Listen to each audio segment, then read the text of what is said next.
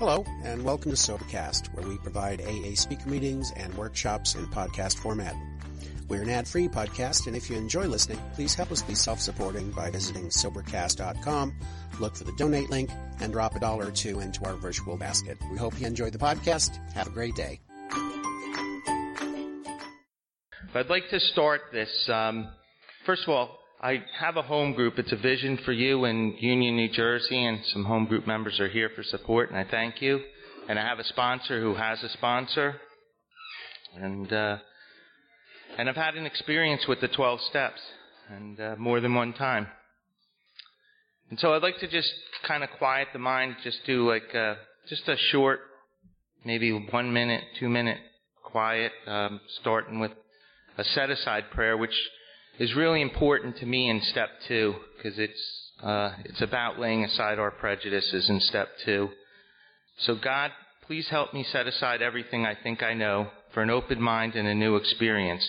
Help me see my need to come to believe in a power greater than myself. So we're at step 2, and last week, for those of you who are here, Chris did a really wonderful job on step 1. And for me, step 2 is like a giant washout of the first step, and I've got to come from a place where of unacceptability. If I find myself coming out of step 1 and things are acceptable, I probably really haven't seen my truth in step 1. Step 1 for me is a place of complete unacceptability. It's just purely bottom. I mean, step 1 is bottom. Step 1 is, that I'm from a point of absolute hopelessness, powerlessness, and unmanageability. And I've got to come into step 2 from that point. I'm never going to really have a reason to believe in a power greater than myself, because I'm holding the power. And if I'm not hopeless and I'm not powerless, and I've got to really grasp this hopeless, powerless. I've got to see it, this first part, and guys that go through the work with me and people that have been in my workshops at the office, I spend weeks and weeks on step 1, and it's just how I was brought through that I've got to have an absolute step 1 experience, or I'm not going to go forward with the rest of this work. I lose more sponsees in step 4 and step 9, not because they're lazy, because they don't really believe they've got a problem. They never really see their truth in step 1. And for me, step 1 means I'm going to drink. Or whatever your first step experience is, if it's drugs, if it's gambling, if it's sex, whatever it is, for the purpose of this workshop here in this meeting, I'm going to talk about my experience with alcohol. I drink. And without a power greater than myself and a spiritual awakening, I'm a dead man walking. I'm a drunk. And that's what I do. I drink. And, I've got to see that in the powerlessness, that I've got this physical allergy, that when I put alcohol in my body, I lose control of how much I'm going to take and when I'm going to stop using it. And then when I'm stopped, I've got to absolutely grasp the fact that I can't control the stop. I can stop for today, I can stop for tomorrow, but sooner or later, it's not in my control when I'm going to start drinking again. And if I don't see that, I got to go back into it again and look at my history. Is it abundantly confirmed that I am completely powerless over alcohol? And it's so important for me to have that foundation of the first step, and not just for the second step, for all the steps. Whenever I have a problem in any step, for me, it's a first step problem. I'm getting comfortable with life, and I get to a point, and I'll jump for a second into the second half of the first step. This unmanageability.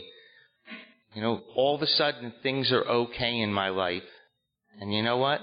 The unmanageability kind of spearheads in front of everything else, and things are manageable, and everything else gets set to the side. And the fact that I'm powerless over alcohol becomes secondary to external manageabilities.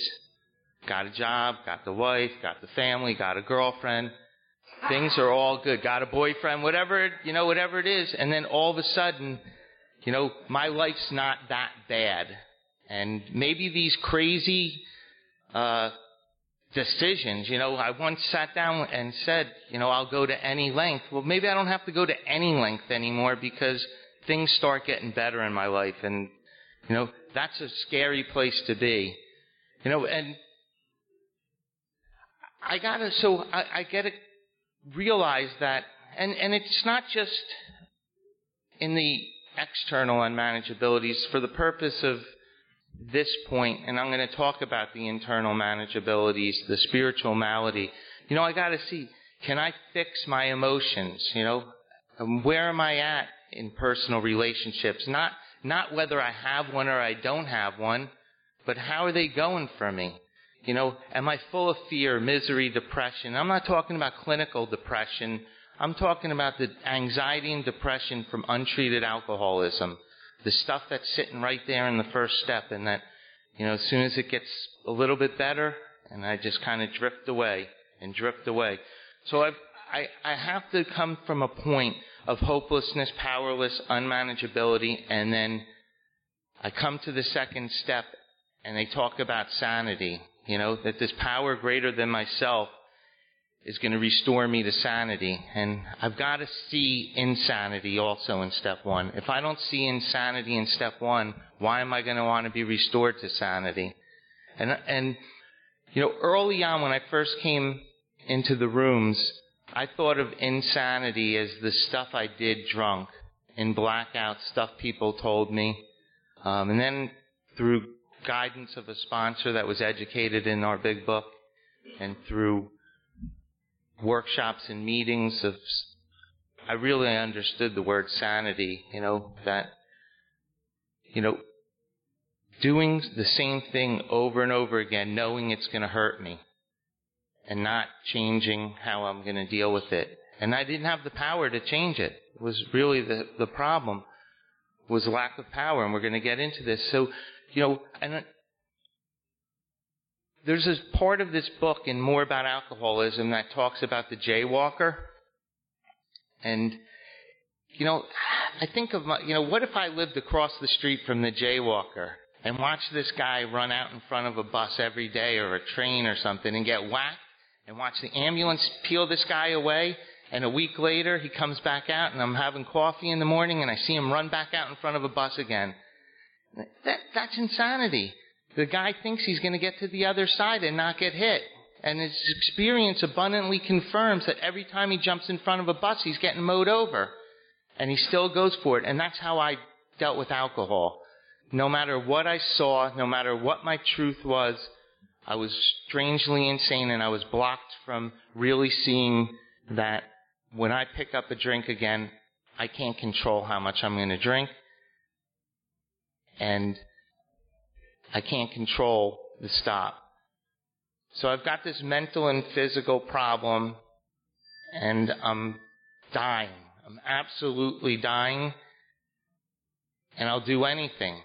At that point, when I came in here, I would have done anything.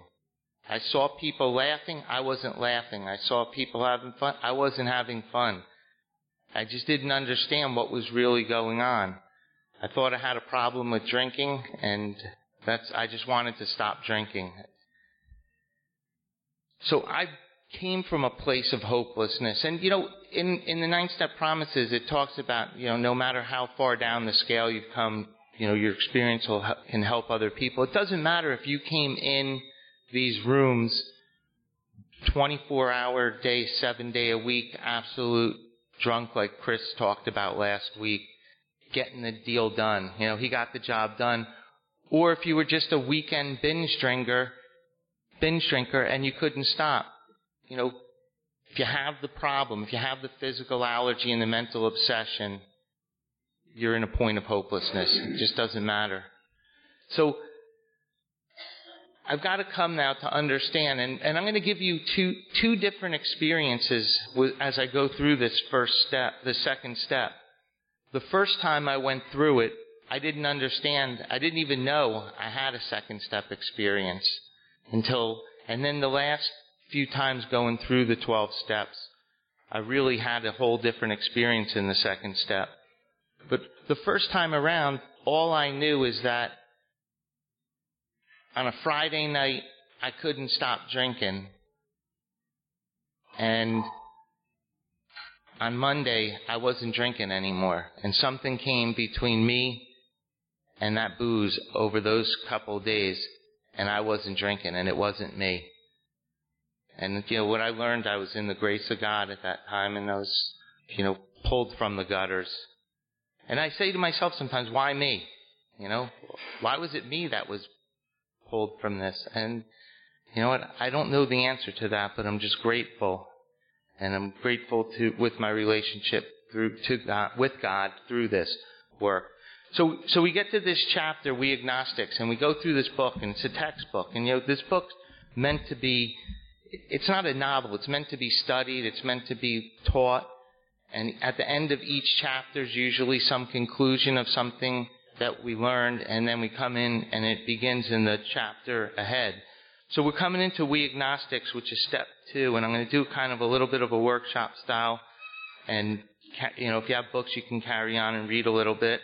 But at the end of More About Alcoholism, on page 43, it says, once more, the alcoholic at certain times has no mental defense against the first drink.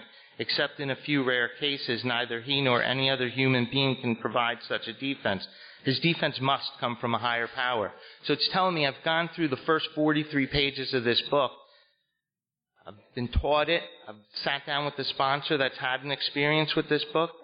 And I've got to come to a place that my defense must come. And it's just, except in a few rare cases. And I fought that for a little while, figuring that, here was the insanity that, I don't need to worry. It's just a few cases that need that higher power. So maybe I really don't need it when I was first coming around. That maybe I can get by and get the job done on my own. Even though I've abundantly confirmed that, life run on my will is never positive. So what I learned going through with someone that was educated in this book was the strange mental blank spot, suddenly. And suddenly scares me. And without a higher power, suddenly doesn't tell me, suddenly's coming in 3 seconds, call your sponsor, you're going to drink. Suddenly doesn't say, stop, don't, remember your last drunk. Suddenly is suddenly, and suddenly anybody that's had a strange mental blank spot, and I've got a couple sponsees in this room that can confirm, when suddenly happens, they're drunk. And then they say, how did it happen? Why did it happen? And why it happens is because there was a lack of conscious contact with a higher power. I wasn't, not living in the 10th step. There was some point of breakdown, and they weren't safe and protected and placed in a position of neutrality. And it'll say in the 10th step that we were restored to sanity. And at the end of the chapter of We Agnostics, it's going to state that he was restored to his right mind. And that's what we're going to talk about in this step 2, is we're going to break it down into 2 parts. Came to believe in the power greater than ourselves. And we're going to talk about God. And it may disturb some people. I'm only going to share my own experience. God's my higher power. And to me, there's going to be a decision that I made, and that, and we'll get to that, where either God's everything or he's nothing, and what's my choice to be. And if I have power, I don't need God. If I don't have power, I need a higher power. So the choice was pretty simple. When I went through this work, the way my sponsor worked me is he painted me right into a corner. He pushed me back, and I had nowhere else to go but admit I was completely powerless. So I needed power. So we come to the beginning of We Agnostics, and it'll say in the preceding chapters we learned something of alcoholism. We hope that made clear the distinction between the alcoholic and the non-alcoholic. Non-alcoholic can control or moderate. The alcoholic can't. When you honestly want to, you find you cannot quit entirely. Or if when drinking you have little control over the amount you take, you're probably alcoholic. So if you can't quit entirely, it means you have a mental obsession. And if you can't control the amount you take, it means you have a physical allergy that Dr. Silkworth talks about in the doctor's opinion, this phenomenon of craving. If that's the case, you may be suffering from an illness which only a a spiritual experience will conquer. And then it'll talk a little bit about an atheist and an agnostic. And I didn't understand the difference, and now I understand that, an atheist denies that God exists, and an agnostic doesn't think it'll work for the agnostic. And I thought I was atheist, and I came to believe I was agnostic because I didn't understand God, so it was easy just to say it didn't exist. Even though I couldn't argue or fight it, I just didn't understand it, so I took the easy way out and just said I was an atheist. So a little bit further down that paragraph, it talks about to be doomed an alcoholic death or to live on a spiritual basis are not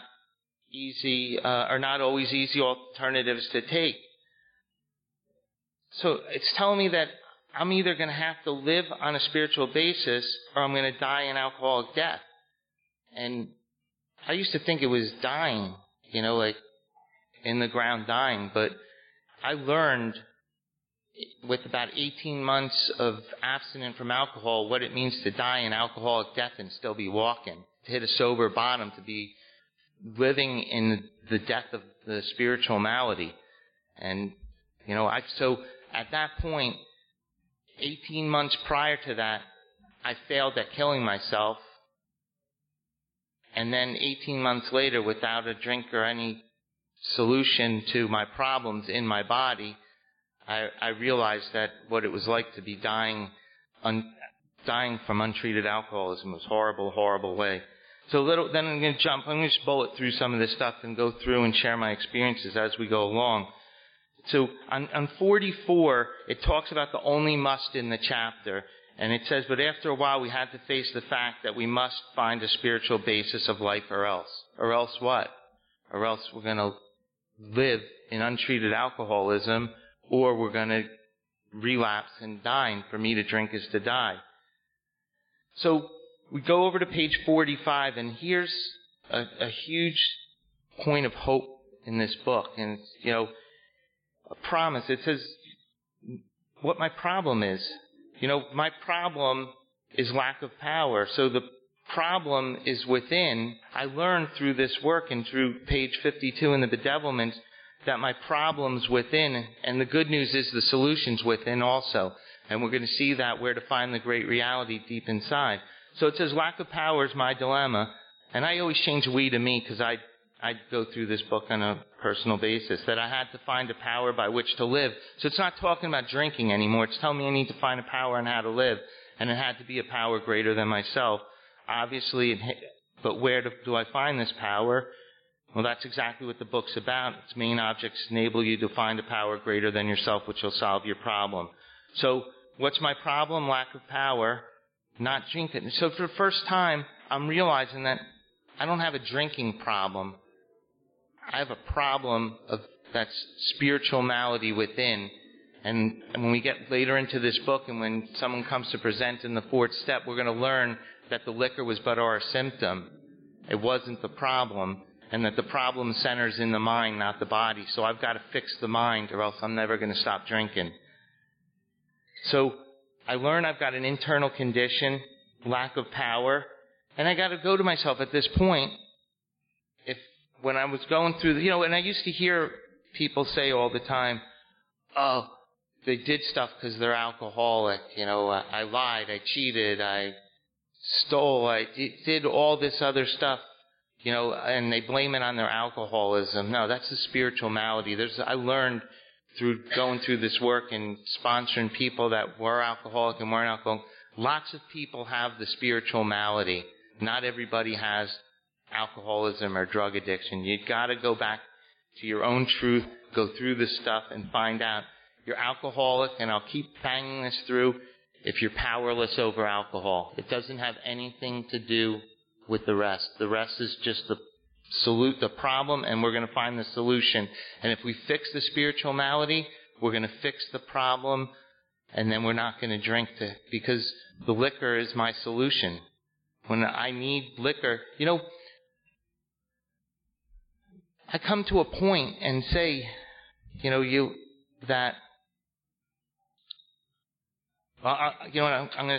to get to that in a second.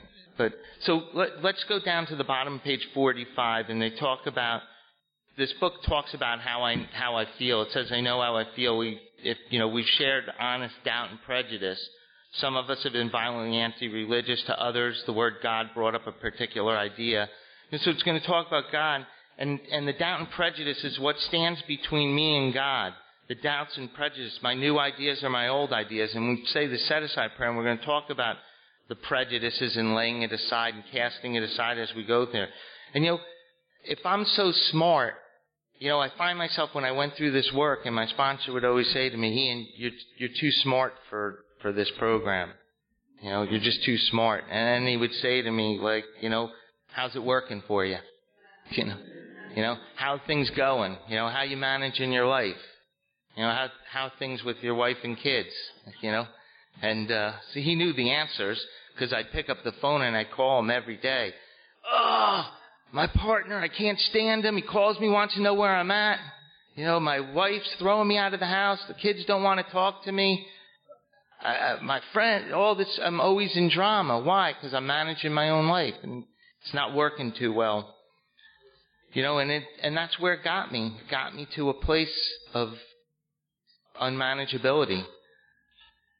So we flip over to 46, and we jump into the second paragraph down. It says, we found as soon as we're able to lay aside prejudice and express even a willingness to believe in a power greater than ourselves, we commence to get results. So all I need to do is just be willing, and I'm going to start getting results. Even though it was impossible for any of us to define or comprehend that power which is God, much to our relief, we discovered we did not need to consider another's conception of God. Our own conception, however inadequate, was sufficient to make the approach to start and to effect contact with Him.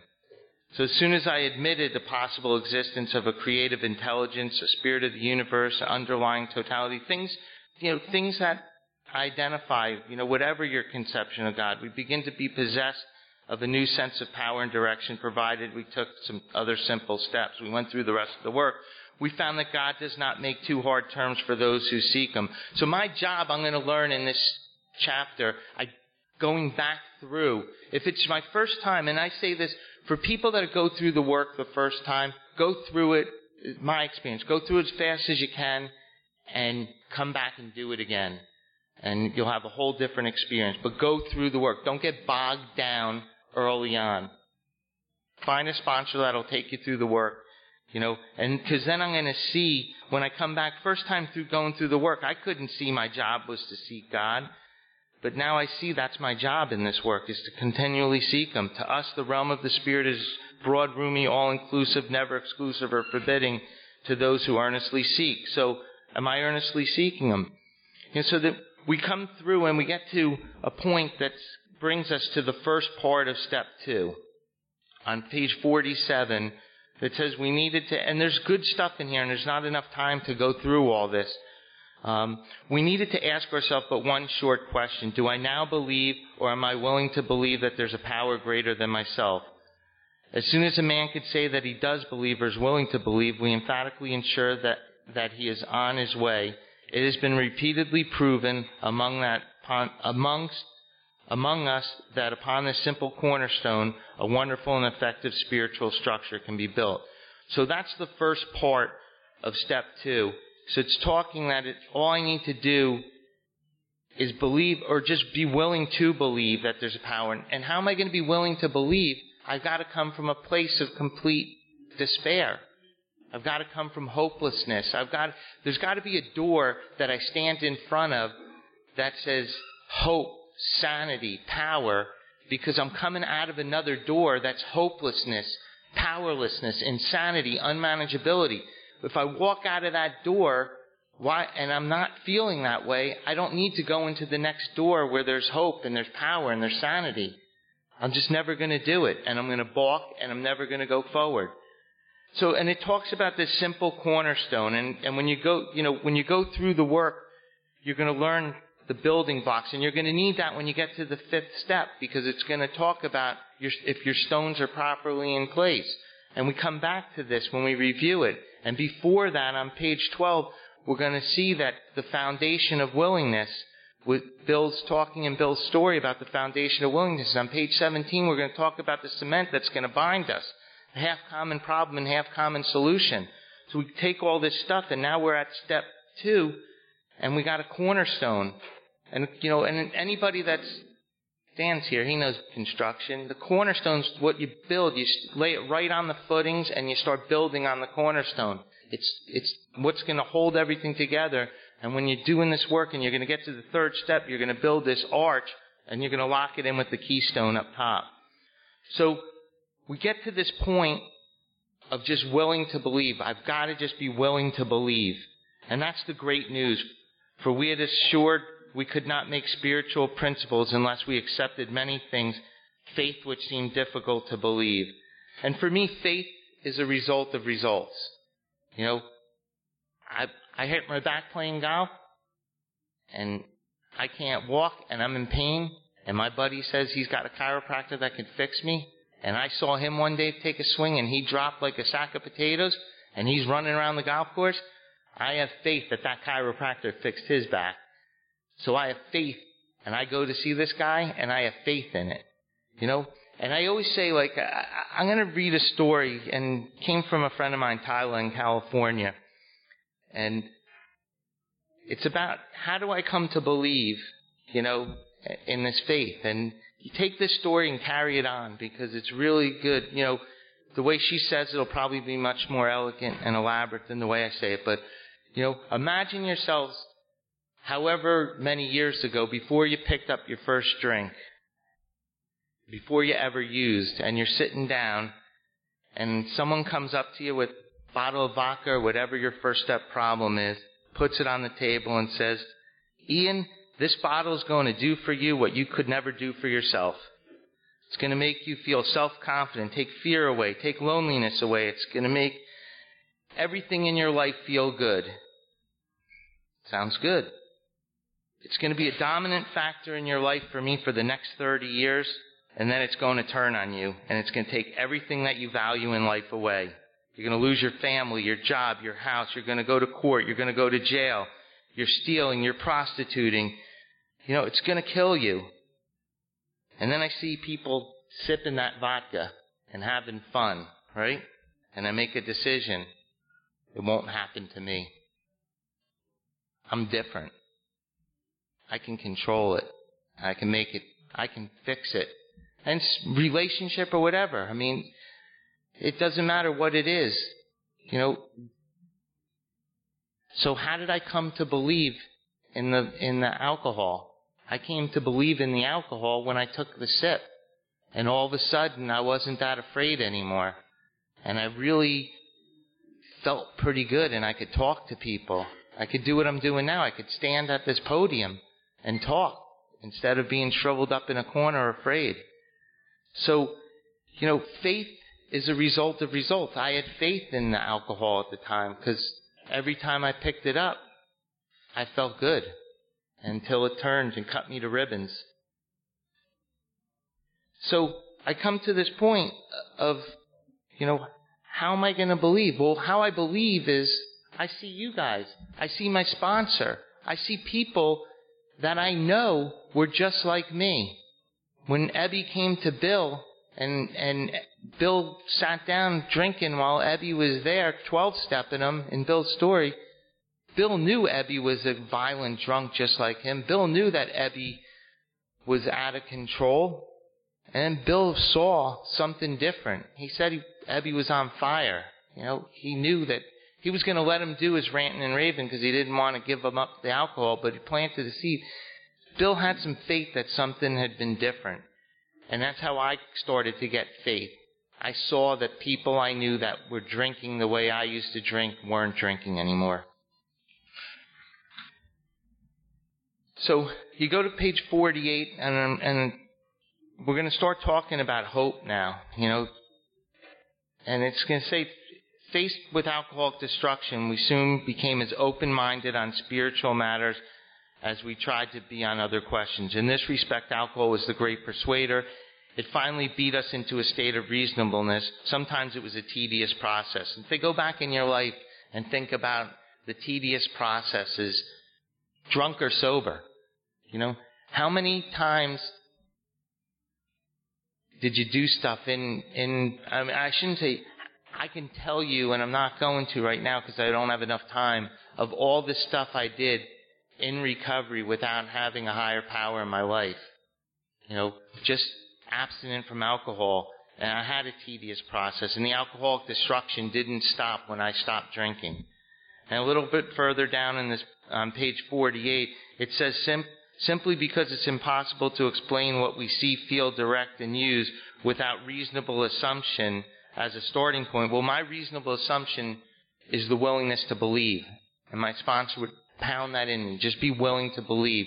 Just be willing to believe, Ian, and you'll start seeing some truths in your life. And we get to page 49, and the last paragraph on 49 says, we who traveled this dubious path, and above it it says, instead of regarding ourselves as intelligent agents, spearheads to God's ever-advancing creation, we agnostics or atheists, because they still believe, again, this coming to believe we didn't just believe, we came to believe, we come to believe. It happens over time. That choose to believe that our human intelligence was the last word, the Alpha and the Omega, the beginning and the end. Rather vain of us, wasn't it? So the spearhead for me is, we're all spearheads too. Your sponsor spearheads you to a spiritual awakening, a relationship with God. It's like a pointer, and a pointing in the direction that I'm going to take you to this place that you haven't been anymore. I'm going to take you from complete hopelessness to hope. I'm going to take you from insanity to sanity. And I've got to believe that you can do it. Because if I really go back again and again, and I'll say it to my first step experience, I have no other choice. It's the last stop. It says, we've traveled that path. Beg you to lay aside prejudice. Okay? And this is where the set-aside prayer comes in. We're asking you to lay aside prejudice. We're not telling you to get rid of everything you know. Just put it to the side for a little bit to be open to a new experience, to see if something else can work in your life. Because again, for me, how is it working for you? It wasn't working too good. So get to page 50, and we're going to start talking about how the changes start happening. On one proposition, however, these men and women are strikingly agreed. Every one of them has gained access to and believes in a power greater than themselves. And we're talking about these first 100 people that wrote this book. And this is where my faith, I've got to believe if it happened to them, why can't it happen to me at this point? This power in each case accomplished the miraculous and humanly impossible. You know, here are thousands of men and women, worldly indeed, that flatly declare, since they've come to believe in a power greater than themselves, to take a certain attitude. And what's the attitude they're taking? They're just laying down the prejudice. They're setting it aside so that they can be open-minded and just willing to believe in something that they never believed in. I grew up Jewish. I didn't grow up Catholic, but I grew up in an area where the majority of my friends growing up were Catholic. I probably went to church as much as I went to temple as a young kid. And I used to see one of my friends get whipped. He'd come home with bruises all over his hands from a nun with a yardstick. And I had, it was strange. I had a weird conception of God through what I saw through these people. And so I had a lot to lay aside too. I never really grew up in a family that really pronounced God. But so they're talking about this certain attitude towards a power and to do a certain simple things. To do the steps, there would have been a revolutionary change in the way of their living and thinking. It's not talking about their drinking. In this chapter, we're going to lay aside the drink problem and start talking about the thinking and living problem. In face of their collapse and despair through my own willpower, in the face of total failure of their human resources, so it's saying that they failed in everything they tried to do. To stop this, they found a new power, peace, happiness, and sense of direction flowed into them. This happened as soon after they wholeheartedly met a few requirements. And to me, what's wholeheartedly mean? It's a commitment. Wholeheartedly is a commitment to commit to do it. It's from the heart, wholeheartedly. It's not just I'm going to say it to get you off my back. It's, the wholeheartedly came into me when I decided I was doing this work for me. Not for anybody else, not for a family member, not for a job, for nobody. I was doing this work for Ian because I was scared I was going to die.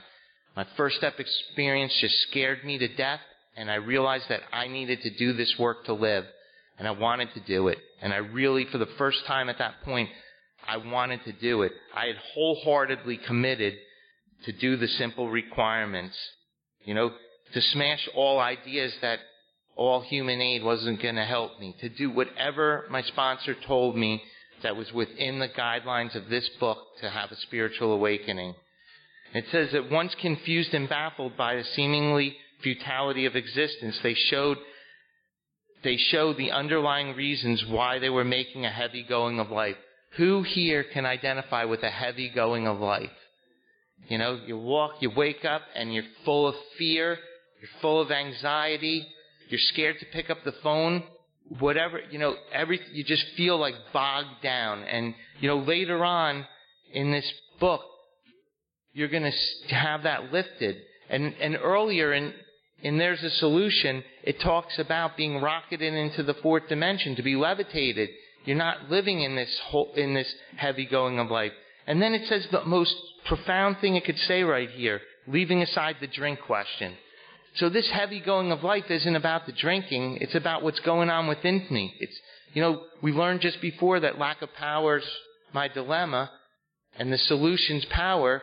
So the hope is that it's within me. It's not about the drink anymore. It's about me. They tell why living was so unsatisfactory, and they show how the change came over them. So when you go out on a speaking commitment and you talk about your story, you want to tell what it was like, the heavy going of life, and then what happened and what it's like now, the change that came over you, your relationship with your higher power, how you came to believe, and not just believe, but how you got a conscious contact with God or whatever your higher power may be. And so it then says, when many hundreds of people are able to say the conscious of the presence of God is today the most important fact of their lives, they present a powerful reason why they should have faith. So when we get through this work in step 10, we're going to be talking about we've entered the world of the Spirit. And a little later in that chapter, in that step, it's going to talk about a real warning that when we rest on our laurels, we can exit the world of the Spirit as fast as we came in it. And this is why I go back through this work a lot, because am I living on an experience that I had last year or the year before, the work I went through 5 years ago or 3 years ago? Is that the experience I'm coming up to the podium and sharing today? It's easy. I can't. I rest on my laurels and I'm back. So as fast as I'm in the world of the Spirit, I'm out of the world of the Spirit. So now we come to what guys that go through the work and have been with me, page 52. Where are the laughs over here? Page 52. The bedevilments. Restless, irritable, and discontent. Drunk or sober. Not just when I'm drinking. When I stop drinking too. And this is the unmanageability in our lives. This is the stuff I can't fix on my own power. This is the stuff that I go to the outside and try and fix. With cars, with prestige, with power it talks about, money, women, whatever it is. I try and fix this stuff on the outside and realize I've got to come to believe that I can only fix the inside with the inside. I got to get rid of this stuff. I'm not going to fix it with material things. And I can't do it on my own power. So it says we have to ask ourselves why we shouldn't apply to our human problems. This is the same readiness to change our point of view. The same thing with the powerless over alcohol, that I need a power greater than myself. And it says, I changed the weed I'm having problems with personal relationships. I talked about that, not whether I'm in one or not in one, but how am I doing in them with the people around me. I couldn't control my emotional natures. Am I, screaming at the person that pulled in the parking spot in front of me and just ruined my day? Is it making me crazy? Am I losing my temper? Am I kicking the door and punching walls? Not drunk. Completely removed of alcohol. Leaving this meeting feeling all jacked up. I went to a meeting, I'm fixed, and then go home and my kid says something and I punch a hole through the wall. How's that working? Am I prey to misery and depression? And again, I'm talking about not the clinical depression that you go really, but the depression from this untreated alcoholism. That I couldn't make a living, and a living being a life, something that I'm proud to say. It doesn't mean whether I'm making money or not. Some of the richest people I know are the poorest people I ever met. It has nothing to do with making a living monetarily. It's about making a living that I'm proud to say this is my life. Look in the mirror and look at the other guy. Look at the guy when I look in the mirror, and am I okay with that guy? Am I useless, full of fear, unhappy? Am I no help to other people? Are these the bedevilments? It says the basic solution, more important than whether we should see newsreels of lunar flight. So what it's saying at this point is, am I watching this happen around me, or am I doing anything about it? I can't do it on my own. I need help. And I got to just keep getting this pounded into me that I'm unmanageable, I'm insane, and I'm powerless, and I've got to deal with it. Bless you. So we jump over to page 53. It says, logic is great stuff. We liked it. We still like it. It is not by chance we are given the power to reason, to examine the evidence of our senses, the senses being our step 1, experience, and to draw the conclusions in step 2 that I need. So my senses are telling me that I'm powerless, and my conclusion saying I need a power greater than myself. I need to be open-minded and willingness to have this. And then we come to the second part of step 2. And I've got to hammer this home constantly. I've got to hammer home the powerlessness, and then I hammer this home. When we became alcoholics, crushed by a self-imposed crisis. So the crisis is self-imposed. Okay, we could not postpone or evade. We had to fearlessly face the proposition that either God is everything or else He's nothing. God either is or He isn't. What is our choice to be? And this, I believe this is the last choice I'm going to make in this work. I make this choice. The rest of the stuff, I'm going to make a decision in step 3, and then I'm going to just launch into step 4 and 5. But I've got to make a choice right now that, for me, my choice was God is everything. And I didn't understand this in the beginning, and I once heard someone share about it, and I was like, God, that's crazy, all this stuff. But I see it today in my life, and I see how a higher power is working in my life, and how God works in my life. And, if you look at it in a simple thing, if I'm powerless, I need power. And if God either is or He isn't, there's not like a partial. It's not like in how it works. There's, half measures avail us nothing. They don't avail us half the solution here. And either God is everything or He's nothing. He's not 3/4. It either is or it isn't. A little bit further down, it says, arrived at this point, we were squarely confronted with the question of faith. So we're going to talk about faith again. We couldn't duck the issue. And it says, some of us had already walked far over the bridge of reason towards the desired shore of faith. The outline and the promises of the new land had brought luster into the tired eyes and the fresh courage to flagging spirits. Friendly hands stretched out in welcome. And these rooms were my friendly hands. When I first came in, and I look, I always say, who are the angels in your life? Who was there when you first came in? I had a guy in Summit, Charlie, let him rest in peace right now, and he took me around long enough. I was like a broken bird with broken wings, and he took me around and put me into a nest long enough till I could flap the wings and fly on my own and find my own way. And without him, I'm not sure where I'd be. And he brought me to a meeting where I found a sponsor who brought me to another, and the whole thing worked. And there's people in this room right here that were my angels from the beginning, that looked after me and guided me and just kept pushing me forward, questioning me, causing resentments, wondering if I was still sober. It's laughing over there, John. So we're going to follow through. We don't have a lot of time, and there's so much to cover in step 2. But, I had to find on page 54 that I'd worshipped a lot of stuff, and I talked about the stuff that I worship because I try and fix the inside with the outside. And the only way I knew how to fix the inside was with the outside. And early in recovery, I did it with service commitments. I didn't do the work. I had no business at the podium.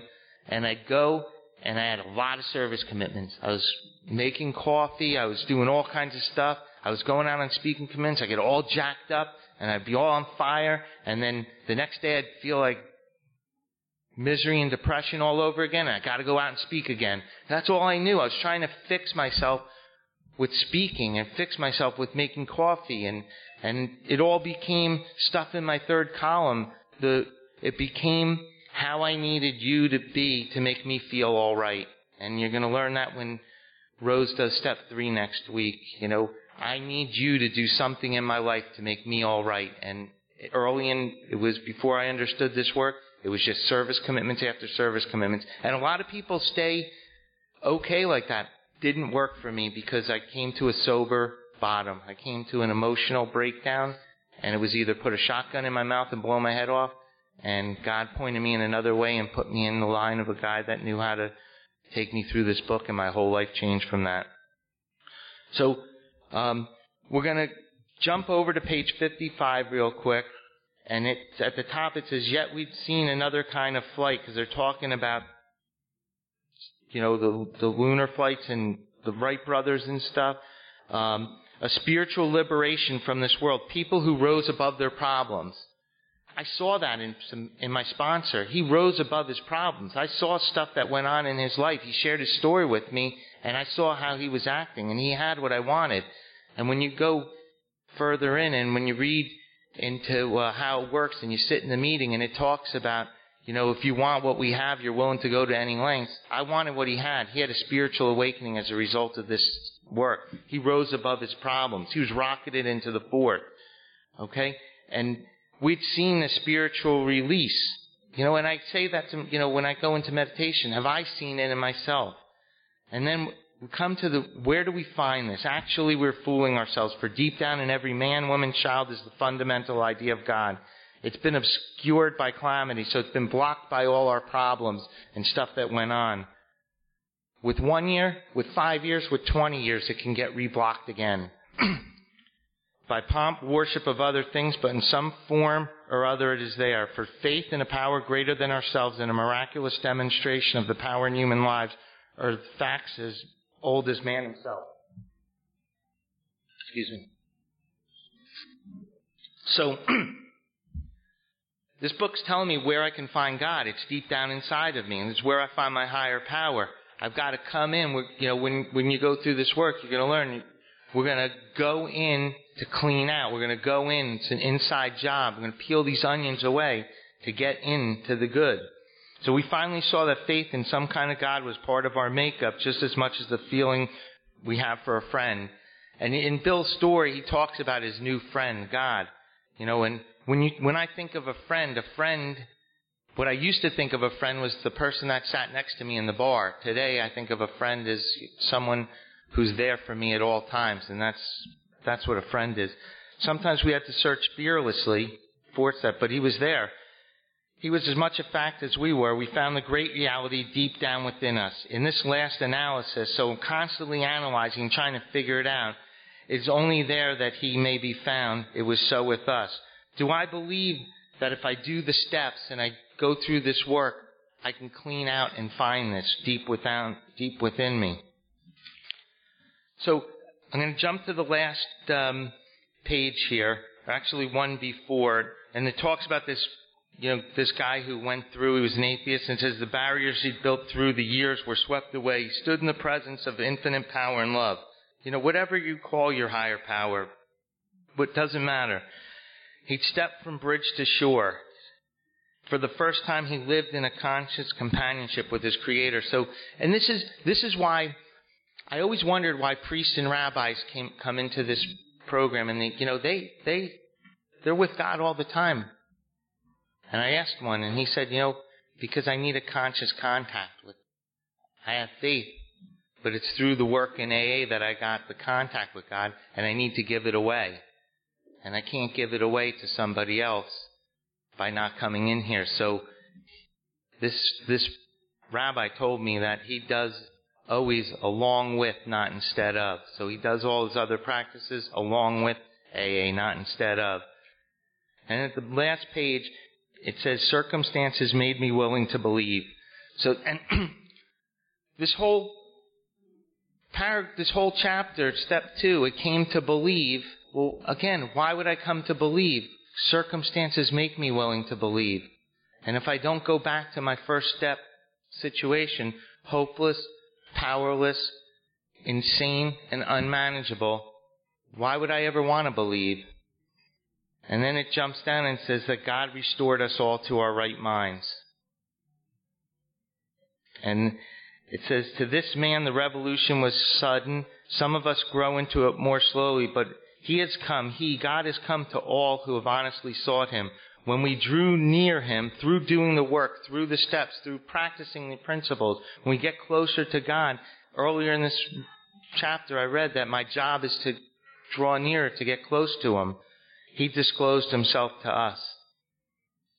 So, the last thing I just want to say, and we're probably almost out of time, is when you go through this book, this textbook, sure everyone's pretty much seen our big book.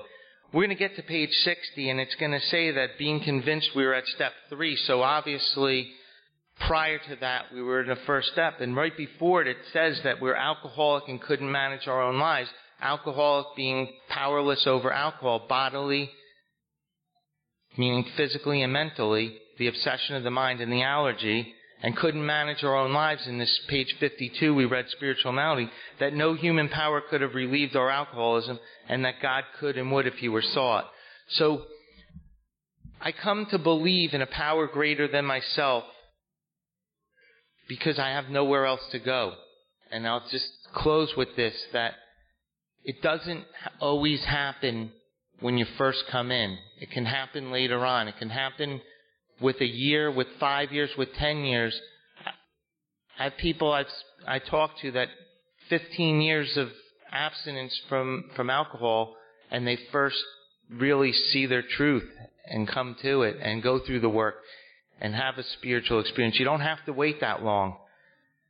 Get with somebody, see your truth in the first step, whatever your first step problem is, whether you're addict, alcoholic, a gambler, it doesn't matter.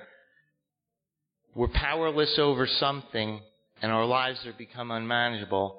And when we see that, it's easy to come through that door and go into the second step and get the hope, the sanity, the power. Thank you.